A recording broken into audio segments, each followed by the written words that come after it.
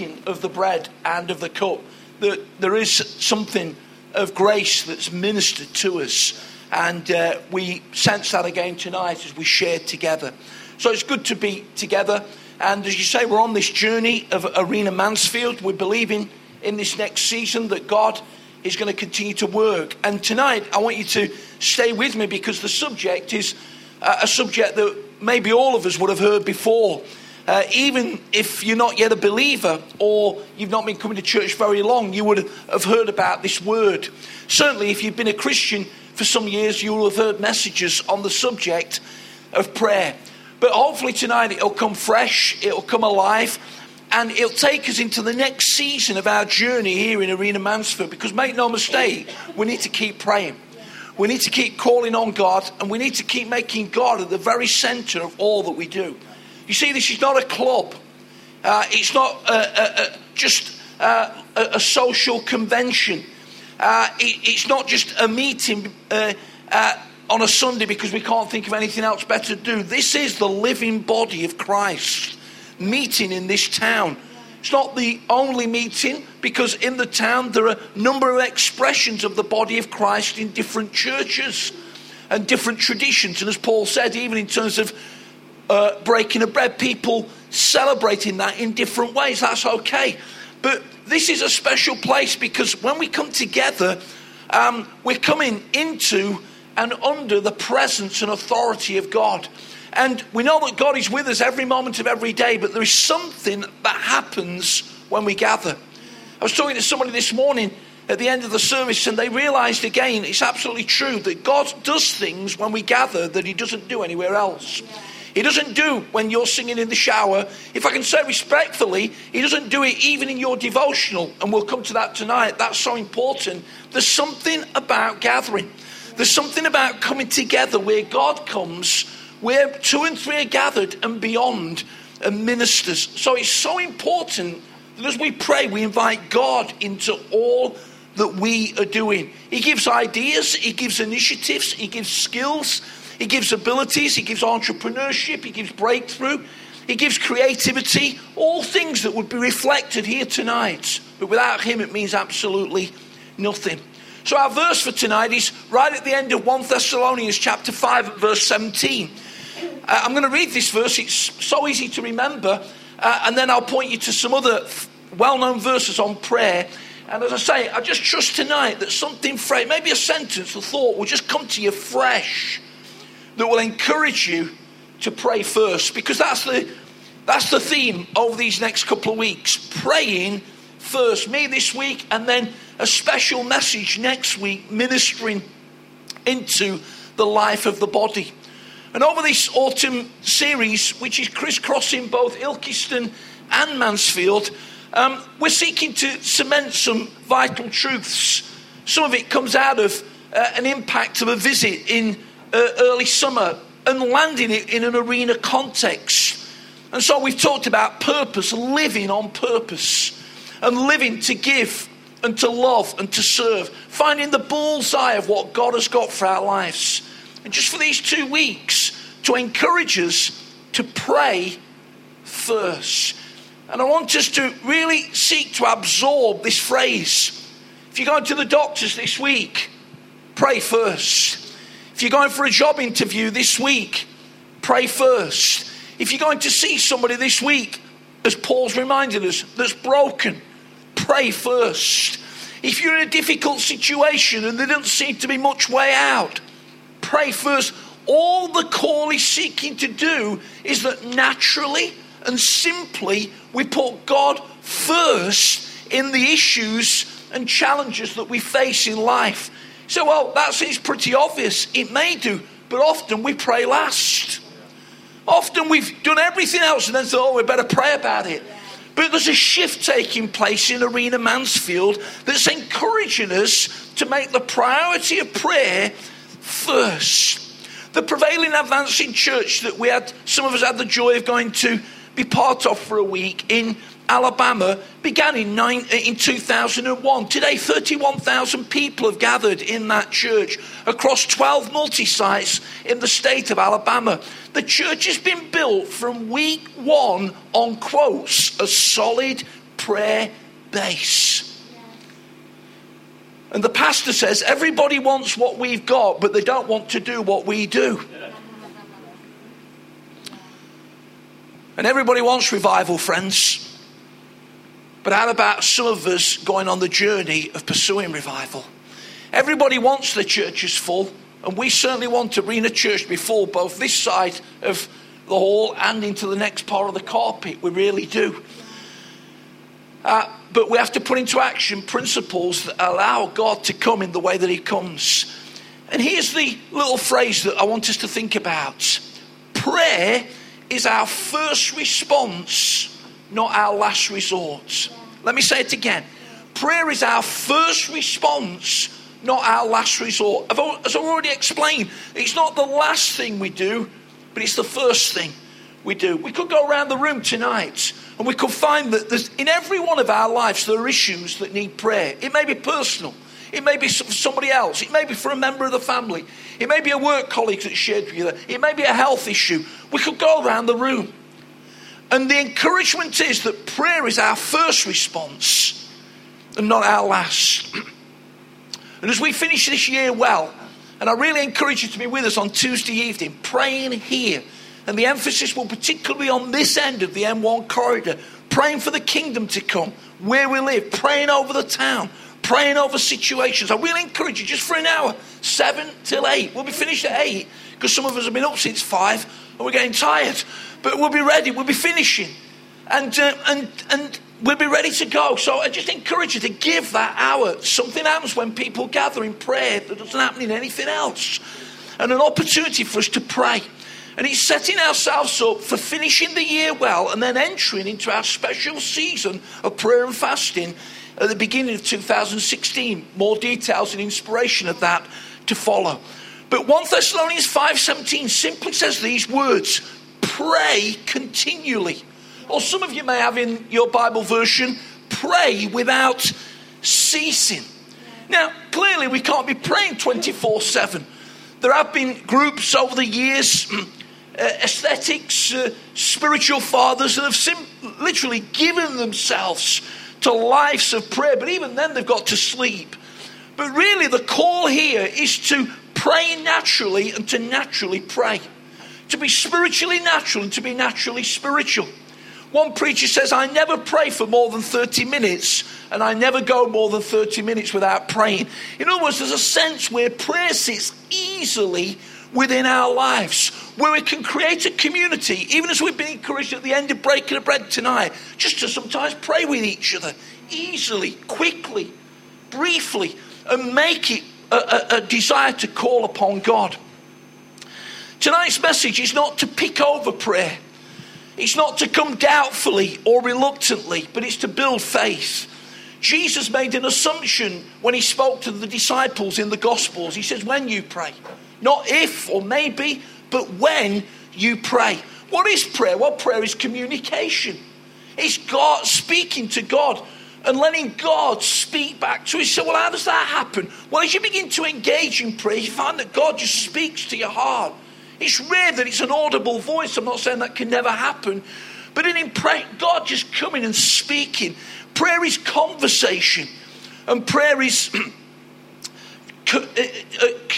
communication with the Lord and connecting with all that he wants to do. It's man and God. It's humanity and divinity. Here's some great leaders whose comments are on prayer are worth noting. Mark Batterson just brought out a new book, a prolific modern day writer, a great young leader, building a great church in Washington, D.C. He just written a new book called If. But you may remember a couple of years ago, we alluded to the book about prayer circles. And Mark says that prayer is life and life is prayer. Bill Hybels just recently celebrated 40 years as the pioneer pastor of Willow Creek Church, Chicagoland, with 25,000 members. Says the most intimate communion with God comes through prayer. Miles Monroe, tragically taken from this earth just a few months ago in a plane accident, a great leader from the Bahamas, says prayer is the believer's authority to invoke heaven's influence on the earth. I love that. I'm going to say it again. Prayer is the believer's authority to invoke heaven's influence on the earth. I'll come back to that in a little time. And E.M. Bounds, who was a great prophet of prayer from another age, he wrote many books on prayer and was just a wonderful inspiration to a praying church. E.M. Bounds says, prayers are deathless. They outlive the lives of those that uttered them. Isn't that amazing? That prayers can go down the generations. Sharon was just talking to me at tea time about something she'd seen regarding her own family of people that have gone to heaven. But we believe that the prayers are deathless. They're going down into the generations that follow. Your prayers are never wasted. And their influence is way beyond what you could understand. So God wants you to pray. And you might say, well, this is the problem. You say, I hear so-and-so praying, I hear Paul praying, I hear Liz praying, I hear Julie praying. I can't pray like that. Well, God's not asking you to pray like anybody else. And he's not asking you to live by comparison. He's asking you to enter into the journey of prayer. And the thing is that you don't have to put a special voice on. You don't have to use words that are not yours. You don't have to copy somebody else. You don't have to be an expert. I'm not an expert. We're not looking for experts. We're simply looking for people who say, you know what, I'm going to pray first. I'm going to put God first in my life. It's not about being an expert. It's not about long prayers. You know, we used to have long prayers in public meetings at times. The reason there were long prayers publicly is there were short prayers privately. And then they spilled it all onto the church. You need to spend time with God and just be yourself. Let me just encourage you. One of our young women came up to me at the end of the service in Ilkeston this morning. We weren't talking about prayer this morning. But we've laid this message in. As I say, it's crisscrossing the two campuses.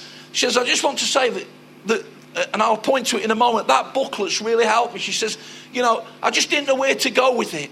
I didn't, you know, she says, I'm now getting up early in the morning before I go to work. And I'm really enjoying praying first. Well, that made my day. That's what it's all about. Just being a self. And tonight as you came in, you would have picked up one of these. It's free. And I want you to take this home tonight and I'd like you to read it. The material in it's brilliant. And you can apply it in whatever way you want. But this is courtesy of the teaching ministry of Pastor Chris Hodges that's encouraged his church to pray first. And it's just great material. And it'll help you to engage and begin to enjoy praying first. Also, at the end of the service, you'll pick up a wristband. I've got mine on. I've changed my shirt from this morning. You'll be glad to know after. But I took my jacket off because I'm fed up of taking my jacket to the dry cleaners every week, you know. But there's a prayer band. And on the prayer band, if you look carefully, it'll have pray first on it. It's just a reminder. We're the band, just to remind you when you perhaps feel discouraged or pushed back or you forgot one day, and it's okay. But to pray first, so pick up the prayer band at the end. We're trying to land this into a real church with real people. And let me just get this out here. When we pray at times, we get distracted. When we pray at times, it seems unnatural. When we pray at times, we fall asleep. When we pray at times, the phone pings and it ruins it. And it happens to us all. It happens to us all. But don't give in. Press through. Because you're not the only person that's fell asleep when you've tried to pray. But press through. Make it a priority in your life. And let it be your first response and not your last resort. And if you'll do that, and if we'll do that, I'm telling you, we're increasingly positioning ourselves for God to do some great things. We believe as elders that the best for Arena Mansfield is still in front of us. We thank God for what he's done. We don't take for granted this gathered group on a Sunday, the building. We talk about the building in other situations. We tell people what's happening. A significant senior leader rang me up the other week, and Christian was speaking down in the southwest at one of our leaders' conferences. He rang me up and says, Christian, we're incredible. He says, sharing about what was going off in Arena. So, well, you know, he says, it just really landed with me. When can I meet with you and find out what's happening? You know, and so We don't take this for granted, the hard work that's already gone into bringing us to where we are. But friends, there's more. There's more. And we have to believe for more, because there's so many people in this town that we need to continue to pray for, that need to come and find Jesus. So much brokenness, so much dysfunctionality, so many people lonely and saying, where is the answer? And we've got a part to play in seeing God do amazing things. So the disciples weren't experts. They didn't seem to be experts at anything, you know. And Jesus was so patient with them. And one day they said, Lord, teach us to pray. And I'm going to read these words that many of you know off by heart. And we prayed them on Friday. And just to say thank you for those that were able to take the time to come to Margaret's funeral on Friday at the crematorium. It was great to see familiar faces from the church. It was an encouragement to us, and thank you for that. And by God's grace, I think the service really did reflect Margaret's life, and we've communicated that appropriately to the family, so thank you for that. But Jesus said, okay guys, this is how you pray. Our Father in heaven, hallowed be your name. Your kingdom come, your will be done on earth as it is in heaven. Give us today our daily bread, and forgive us our sins or debts as we forgive those that sin against us. And lead us not into temptation, but deliver us from evil. For yours is the kingdom, the power and the glory forever and ever. Amen. If you want a reference for that, it's Matthew chapter 6. In what we know as the Sermon on the Mount, Jesus primarily teaching that the power of prayer is getting with God and really he was saying, don't be a showman about it. Don't sort of air it in front of people, but come to God. And this is how you should pray. Now, what we know as the Lord's Prayer is found in Luke's Gospel as well, and I encourage you to read it sometime. What we read there is, we're not talking about just parroting this prayer. There are occasions when it's appropriate to pray it. And as I said, we prayed that prayer on Friday. It was an occasion where it was appropriate to say it. But it isn't just meant to be parroted out. There are principles here that help and shape and define our prayer first journey. If you look in Pastor Chris's book, you'll find he's got 7 points on the Lord's Prayer. I've got 5. It's just to show you that I've not copied his points, okay? They'll be better than mine. But here's 5 things tonight on the Lord's Prayer. Now, I say with humility, we could camp at every point for a week and get a lot of juice out of it. We could draw other people in. But I just want tonight to bullet point for a few moments 5 principles in the prayer journey. Remember, it's a communication. It's not just speaking. It's allowing God to shape us and define us. It's a relationship. It's a connection that help us increasingly to pray first. Number 1, when we pray like this, it expresses a desire for an ongoing relationship. Our Father, who is in heaven, hallowed be your name. Now, I've only got to mention the word Father in a public church meeting, and it creates issues. It creates issues because sometimes people have had a poor earthly father experience, and they define that experience with how they relate to God. I understand that. I've spoken to many people about it over the years. And that's why we need to continually speak regularly about the Father heart of God, and for people to enter into a revelation that whatever our earthly father has been, good or bad, God the Father is so much greater. Or it may be that you've had poor teaching. And let me tell you, without any sense of contradiction, that poor teaching is worse than no teaching. Every time. He sort of clings to people. And they can't seem to get over it. Poor teaching on fatherhood. Poor teaching on the baptism of the Spirit. Poor teaching on the local church. And I've literally got people at times, you preach on something and they're parroting something. I didn't say that. We didn't mean that. We had a communication, Paul was privy to it recently, where somebody was communicating something back to us and they were denying that we'd implemented something that we believe in. Because of the poor teaching that sat around their world, and they just couldn't get free of it. Just couldn't get free of it. And so you may have had teaching that says that God's sort of really out to bash everybody.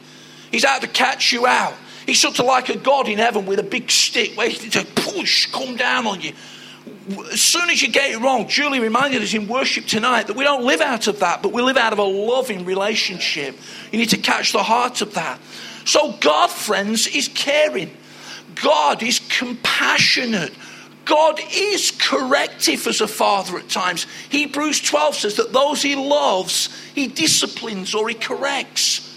Well, if you've been a mum or a dad and your kids are running near the fire, you don't say, yeah, try it out, son. You bring them back in.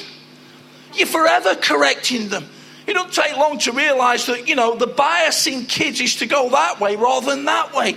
And so you're forever seeking to lovingly correct them because you love them. And God wants us to walk in the way. And sometimes he sees us straying. He sees us moving off. He says, come on, come back. Sometimes you walk into church and God's word just comes. Right? Think has God got it in for me? No, it's the loving heart of God reaching out to say, I just want to correct you back into the way today.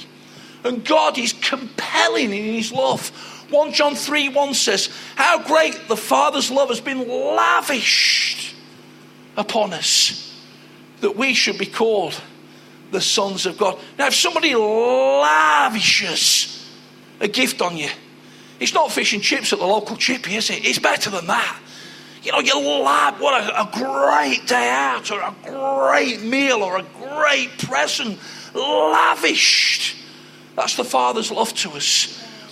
And when we pray, we say, God, we want a relationship with you.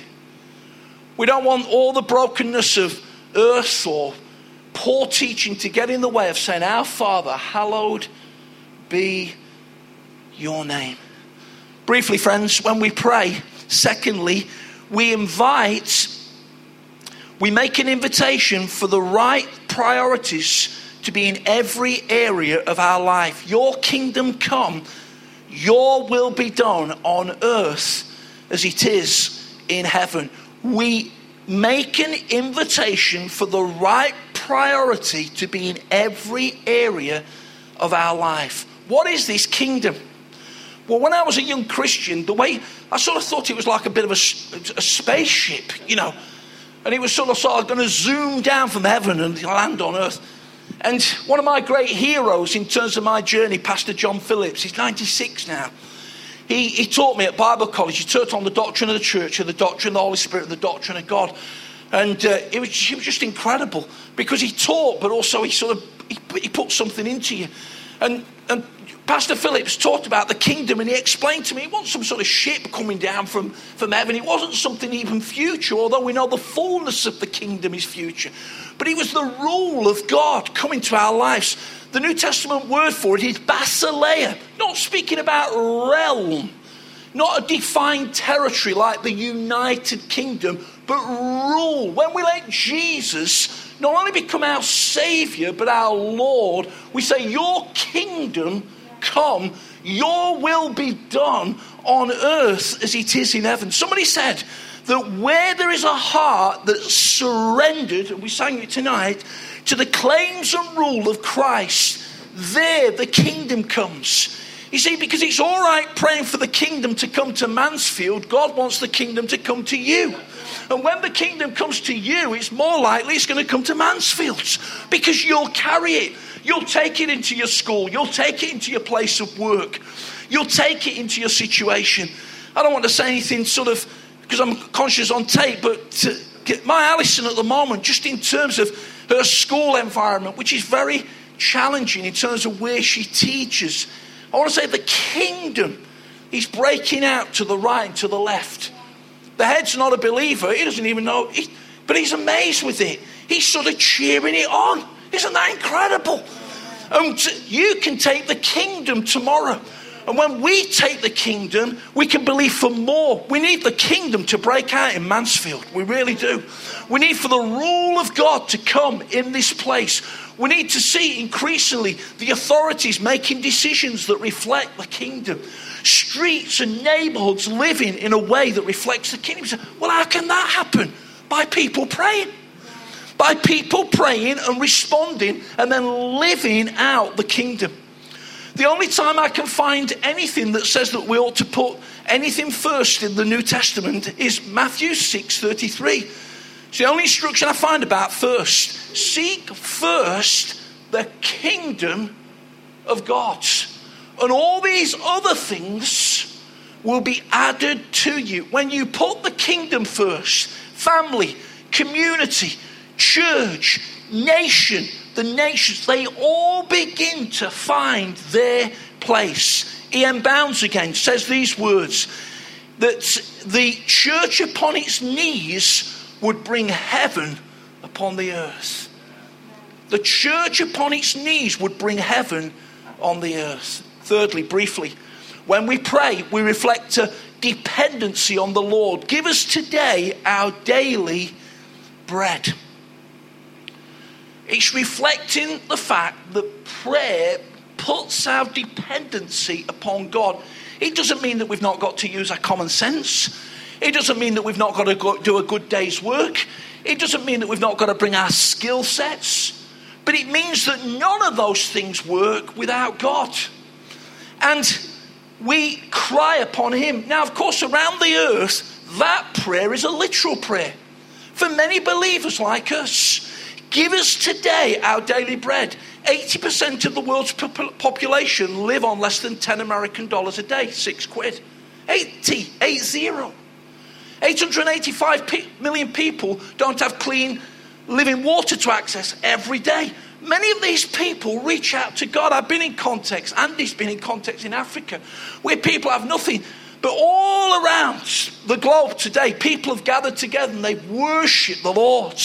They've praised him. They've reached out to the Father. And literally at times they've said, Lord, give us today our daily bread. We're conscious that in our society, with the proliferation of food banks, and we've been right at the heart of it in terms of our journey, there are many people that are struggling.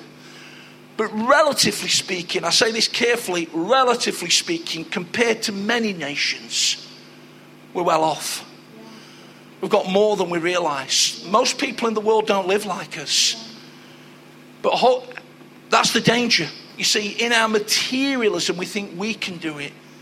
And God says, keep throwing your dependency upon me. Give us today our daily bread. What do you need for tomorrow? Ask God to help you. What do you need to take into tomorrow? Ask God to help you to be your daily bread, to be your sufficiency. And for you not to live in self-dependency, but in continual reliance upon him. Number 4, prayer enables us to live in the power of forgiveness. Forgive us our sins as we also forgive those that have sinned against us. You say, it's a bit strange this. Why did Jesus put this in the prayer? Well, because he understands that forgiveness received and forgiveness released is so crucial to a great relationship with him. Very difficult to pray to God when you're embittered, unforgiving, hard-hearted, resentful, angry.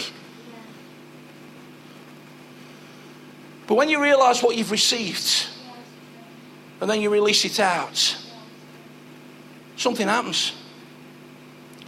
Let me take you to the steps of Bradford Crown Court in August this year.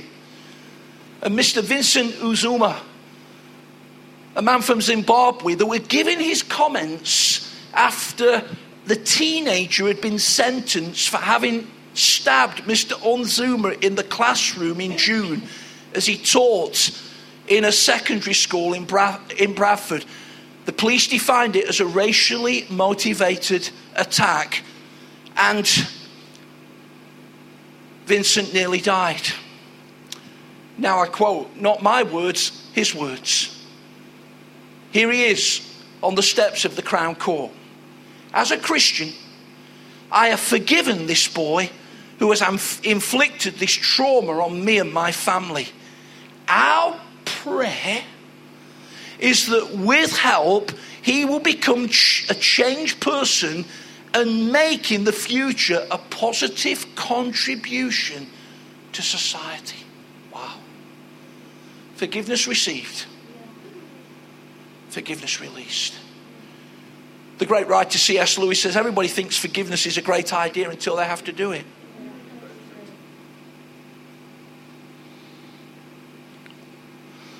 In Mark's Gospel, chapter 6, it came up prophetically in prayer. a few weeks ago. John the Baptist eventually lost his life. And the reason he lost his life is because Herodias nursed a grudge. Prophetically, John the Baptist had spoken into the royalty, the family, the royal family of the day. And he'd spoken into the sin that was taking place that was wrong. He became a marked man. She nursed something in her heart. She couldn't forgive him. And eventually, it found its force. Someone says that unforgiveness is like drinking poison and expecting somebody else to die. That's what it does. The only person it wrecks is you.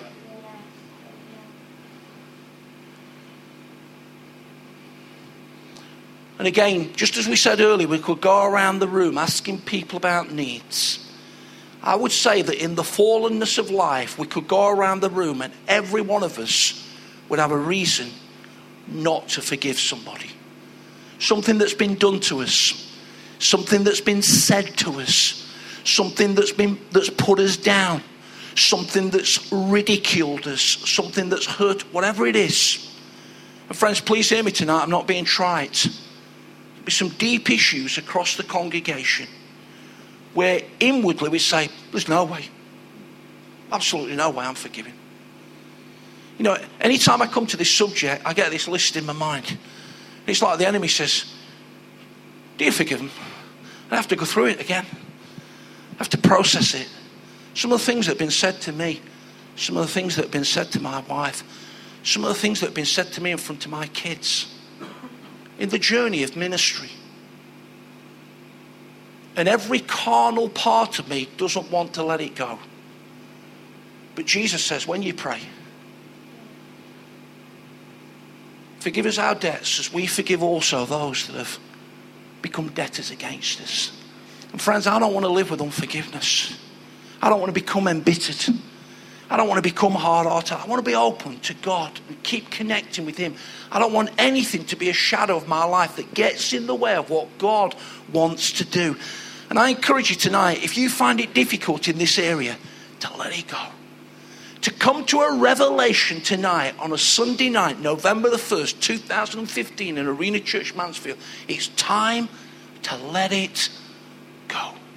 To let that person go, to let that situation go, to let that word go, to let that circumstance go, to let the history go, and to realize that you've been amazingly forgiven. Received. Now release it. It will revolutionize your prayer journey. Number 5, it causes us to live in the victory of Christ and lead us not into temptation, but deliver us from the evil one. Temptation's inevitable. You know, I smile when people become believers and realize they still get tempted. So there must be something wrong with me, Phil. No, that's great. Now you realize that you can do wrong. You weren't even thinking about it before you became a believer. But now you realize, and the reality is that the flesh, the old life, still wants to become prominent. We've talked about baptism. Baptism's a public symbol of dying to the old and living to the new. And we realize that we need to continually ask God to help us. So the prayer is encouraging us to be overcomers, to be prevailing and advancing and moving forward with God. And as we close, 3 responses to praying first.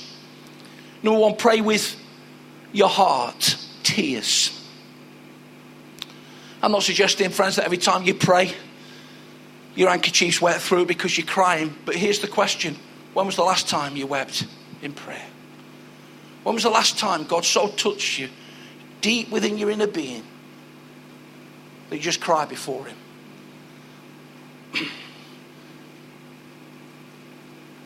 I don't cry every time I pray, friends, but I want to tell you that increasingly I'm moved by the needs of our nation. Pray with tears. Christian likes to quote General William Booth, the founder of the Salvation Army, celebrating their 150th anniversary this year. Here's a piece of trivia for it. It was the same year as Nottingham Forest started. There we go, 150 years, 1865.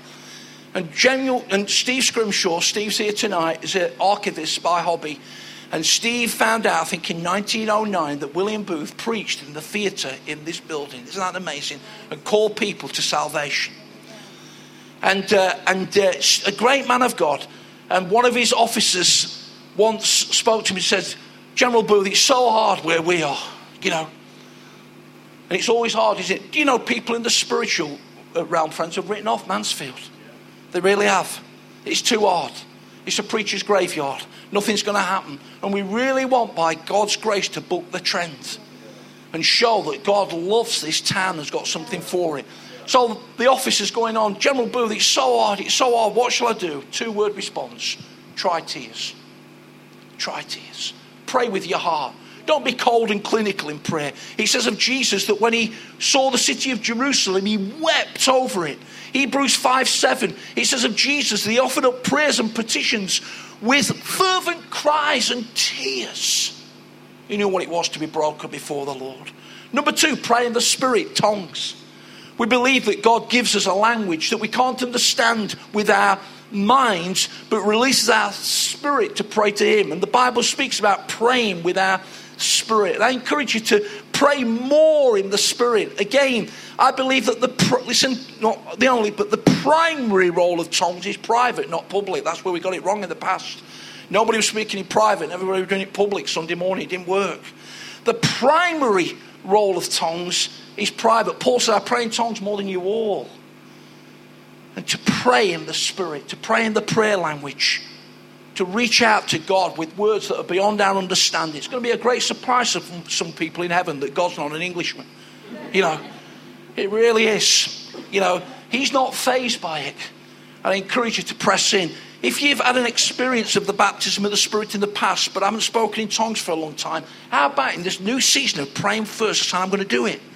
If you've never been filled with the Spirit, spoken in the language, how about in this season, pressing in and releasing your tongue in that other language as the Spirit gives you utterance and believing for something fresh. Thirdly, pray with the Bible truth. I was meeting my colleague Gordon Neal from Elim that runs a similar area to me a few weeks ago. And Gordon came from a very broken background in London. He got expelled from school and all sorts of things. And the gospel just wonderfully turned his life around. And he says, when I used to go to my little Pentecostal church, I said to this old lady, what's the difference when Cliff prays? Because he lifts the meeting. She says, listen to him. Listen to him. He said, what do you mean listen to him? She said, listen to him. So the next time Cliff prayed, Gordon's all ears. And he went to the old lady after. She says, well, he seems to sort of like talk quite a bit about the Bible. She says, exactly. He's praying with truth.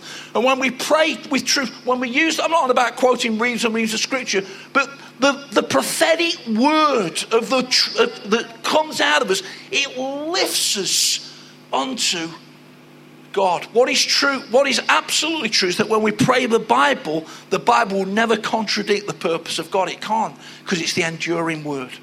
So I close with a cliche, a cheesy cliche. How about that? But like most cliches, it's true. And you may have seen it on a poster board outside a church at times. But listen, it says 7 prayerless days make 1 week. 7 prayerless days make 1 week. WEAK.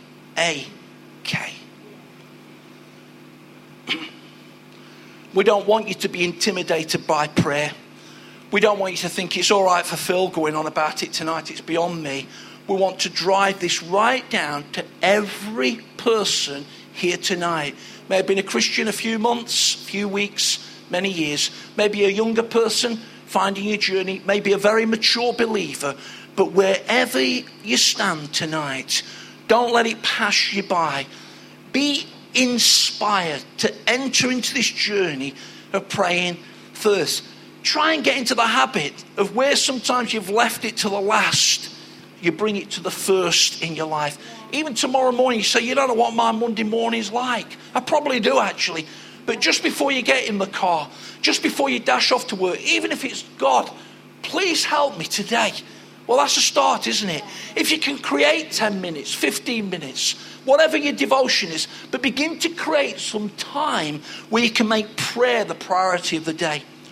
You know, when I was sort of in my late teens, early 20s, you know, I grew up in a second eldest 7 kids from a council estate in Nottingham. There weren't a lot of room in our house. And there certainly weren't any opportunity to pray in quiet in the morning, because from 6 o'clock onwards it was mayhem. So I used to pray at night. I know people say, well, you need to start the day, and I probably did, but my prayer time was at night. Everybody had gone to bed. I remember kneeling by the settee, and God did some amazing things.